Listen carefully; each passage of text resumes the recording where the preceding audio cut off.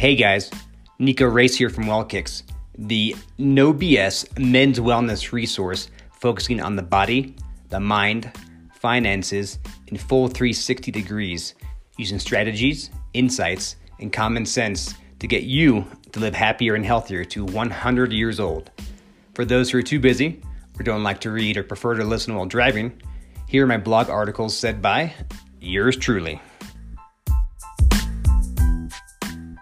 This is blog article number 7, The Mind, the 5-step decision process to increase your happiness. Let's get going. Disclaimer here. So I heard about this 5-step decision process on a podcast a few months ago, but because I listened to quite a few different podcasts, I can't quite remember which one it was. So it's from a woman who also runs a blog.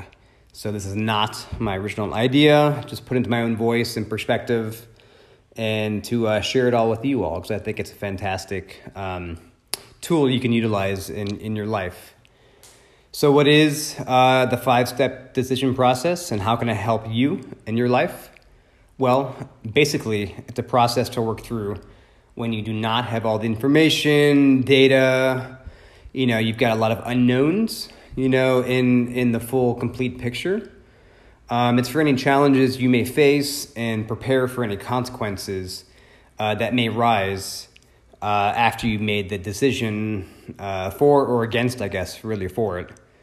But for me personally, what I get out of this is the ability to really lower your risk and help relieve any kind of anxiety that you may have. And for me, when you lower your risk, you really increase your happiness and your wellness together, really bottom line. So without further ado, what is the 5-step decision process? 5 steps, obviously. First one, number 1, frame the question. So in a nutshell, this is what are the trade-offs and what are the options? Number 2, mitigate risk. How can you lower the risk as much as possible? Number 3, evaluate that risk. How do you do it safely?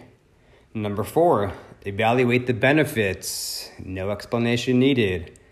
And lastly, number 5, decide. Commit to the decision and move on. So I realize, those are pretty easy, to understand those. So I'm just going to share some examples too. That you may use in your life, just to help illustrate. So, first example, sex with a new partner. Let's face it, sex is enjoyable. If it was not, there would not be 7.8 billion people in the world and climbing today. In today's world, at least in Western society, in today's generation, men generally have had multiple dating partners, especially in the age of Tinder. And I realize that depends on where you are, where you live, and your maybe religious beliefs or culture and everything. But to kind of put that into a nutshell, using the 5-step decision process, number 1, frame the question. What are the trade-offs and what are the options? So for this example, sex with a new partner, getting laid is usually a pretty enjoyable experience, right? You orgasm at the end, hopefully. Your body is filled with all kinds of positive hormones that make you feel good. You may have feelings of conquests, depending on your goals with that person. You have maybe made love and create something beautiful with that person. If it's comfortable enough for you, I realize probably not the first date or first time together. Or you may be saying your goodbyes and calling it a night. So what are the trade-offs and options? And I will say this is kind of written for those, I guess, in heterosexually, not necessarily the gay crowd. So I use myself, guy with her. So as an FYI. So, what are the trade-offs and options? Well, the obvious, don't sleep with that person and don't have sex, or masturbate until you're satisfied. Or some form of non-penetration intimacy like cuddling, dry humping, oral sex, or massages. That could be a trade-off. Number two, mitigate risk. So how can you lower the risk as much as possible? A here is catching or giving, potentially, an STD, a concern. Have you discussed it at first? Do you have a condom? Right? Protection.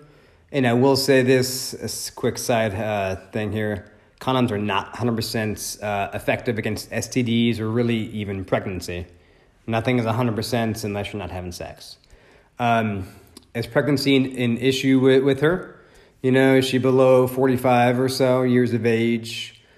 I probably shouldn't try the pull-out method, right? That's not 100%. You want to mitigate risk. Or anal. You know, both are willing, but this also carries a lot of risks as well. So B, on mitigate risk here. If you're only sleeping with this one person because you want to get laid, you should probably discuss with this person why you're both there and what you're looking for. You know, one person may want a relationship, others may want to have fun for the night, right? Talking about before, right? Is always a good idea. So C, on mitigate risk. Am I ready to accept the consequences of her or you becoming emotionally attached if you're not wanting or willing to continue the relationship? As mentioned before, the process of orgasms, body releases positive hormones. It's really also to help you form an attachment with that person. You know, when you orgasm, you're laying there with them, you know, it's... you know, you instantly connect with that person. And you may or may not want to be with them again later. It depends on a lot of different factors, right? But, you know, to mate up, to continue having sex until someone becomes pregnant, and grows the population. So those hormones help us in that avenue. So, lastly, D, for mitigate risk. Talking about having sex with that person before you know, you have sex will help you understand the risks and what you're potentially getting yourself into. And I will say, I'm guessing, you know, this is not that wild of a guess by any means, but, you know, talking about sex before you have sex with that person, it is the least practiced step in this. I mean, let's just face it, you know, hormones raging, you know, you're on a great date or whatever it may be, or maybe if you're, you know, boozing it up or something, have some drinks, you know, having a frank conversation before, you know, you go to the bedroom, probably is the last thing on your mind and probably the least practiced, as mentioned, but if you could, you know, why not, right? So the third step on the 5-step decision process is evaluate that risk. And how do we do it safely? So A here, the obvious is to use a condom with spermicidal lubrication on it. And I will say, and pull out, you know, as mentioned before, condoms are not 100% effective for STD prevention, AIDS prevention, or HIV, even pregnancy. Accidents happen, nothing is 100%. So potentially maybe combining spermicidal lubrication, which kills sperm, plus condom blocks semen, right? Plus pulling out, you know, will probably increase your chances or decrease your chances of pregnancy. B, for evaluate that risk, think through your impulses and emotions, right? Has it been a long time since you know, brought somebody home? Or do you have some kind of an addiction that, you know, you're not thinking through things clearly, and you really should, or any other, you know, host of things wrong. C, evaluate that risk. Again, think through what it is you're doing, and why you're there. You know, soul search like your life depends on it, because very well, you know, it may in all kinds of ways. Whether it's, you know, an STD, HIV, or, you know, getting that person pregnant, you know, and you happen to be tied to that person who you may not want to be, you know, connected to take care of that child, you know, for forever and ever. So probably a good idea to think about what you're doing.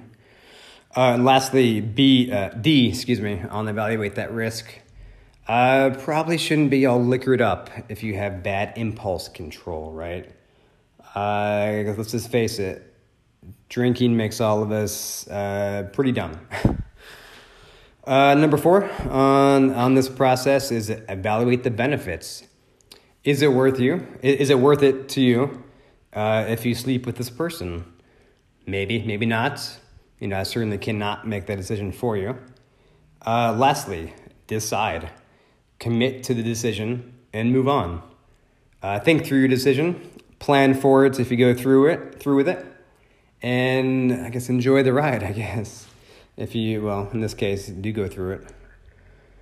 Example number 2, some investing here. So investing $10,000 in cryptocurrencies. So the word crypto probably is not new for anyone here, especially Bitcoin, right? The Bitcoin being the biggest of said cryptocurrencies. Who knows what it'll be in the future? It could be, something worth thousands, worth millions, or it could be valued at $0 right here, right now, as I'm recording this podcast. I don't know. You don't know. No one can know. It also has some, crazy volatility, spikes in prices going up and down, right? And as I write this, January, it's up quite a bit. And it's up about 400% or so from 2020. Some other stuff, I have some FOMO going on, fear of missing out on not buying some back in the day. Could have been, instant millionaire or billionaire, right? All good, who cares? So again, using the 5-step decision process, frame the question, what are the trade-offs and what are the options? Well, if I put in $10,000 into Bitcoin, I may make some crazy amount of money, feel like the smartest or luckiest guy in the world, take my family, take my friends on a vacation, get that ski mountain second home, whatever, that I've always wanted. Or, if it goes to 0 or less, less than 10,000 or 0, right? I may lose everything. Pull my hair out, lose a crazy amount of sleep, and instantly regret my decision to put in money into something as stupid as Bitcoin. Who really knows? Am I ready to lose all 10,000 if Bitcoin proves to be nothing? In the end, maybe, maybe not. Did I take out a second mortgage and cut back on baby formula or baby food for my new baby just to buy a Bitcoin? Certainly hope not. Especially food for your child, not the greatest idea. Number 2, mitigate risk. How can you lower the risk as much as possible? Well, knowing a little something about market cycles, what bubbles are, how they work, so you don't buy when you're ants. Who knows nothing about investing, for example, talks about Bitcoin. That's a clear sign things are getting crazy. Also learn what Bitcoin is, right? And read what smart people are saying about it, but also take what they say with a grain of salt, because nobody knows the future. All they know is from their perspective at that moment, and also of what they experienced or know from the past. Future's unknown, who knows? Number 3, evaluate that risk. How to do it safely. Do I have a plan and know when to sell? Or am I going to ride the wave wherever it may go, even if it goes down to 0? For those who know about stock investing, have I put in limit orders to buy or sell? So I can control any kind of losses that, if it does tank, at least, say lose 5,000, for example, versus all 10K. Or am I going to, pass away and leave, Bitcoin to my kids or grandkids or whatever. Number 4 on the 5-step decision process, evaluate the benefits. Why am I doing this? Am I in desperate need of money? That I'm taking risks based on emotion? Or is this the new future and I want to be part of it? I want to help out and I'm a stakeholder in that, new wave, new future, new tech. But probably, the obvious is wanting to make some money. May not be the only reason, so. And lastly, decide. Commit to the decision and move on. Buy away or don't buy. It's really up to you. And for me, again, the 5-step decision process is really a tool that I can use to aid in making some important decisions in my life that have some, very real consequences. It may help to kind of like lay it out in a methodic way and everything. Bringing you less anxiety, less stress, and making a clear decision to move forward with or not. That can help you really, I think, lead to, a healthier and happier life. Because you make decisions based on objective information, probably less emotion, but also maybe thinking within emotion as well. But I found this process to be very helpful on some pretty big decisions. So I definitely urge you to try it out, see if it works, for you and what decisions may come towards you. So I'll leave you with this. So what is an example that you could use the 5-step decision process on today?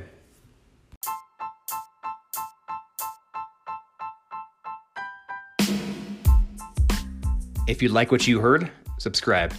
I also have videos, tutorials, and tips on Instagram and Facebook, so make sure you follow and like there. And sign up for my email list to receive the latest updates at wellkix.com. That's WELLKIX.com. I also want to hear from you on what you want to learn about next, what you liked, what you didn't like. You can email me at contact@wellkix.com. This has been Nico Race from Wellkix, the no BS men's wellness resource focusing on the body, the mind, finances, in full 360 degrees, using strategies, insights, and common sense to get you to live happier and healthier to 100 years old. Until next time.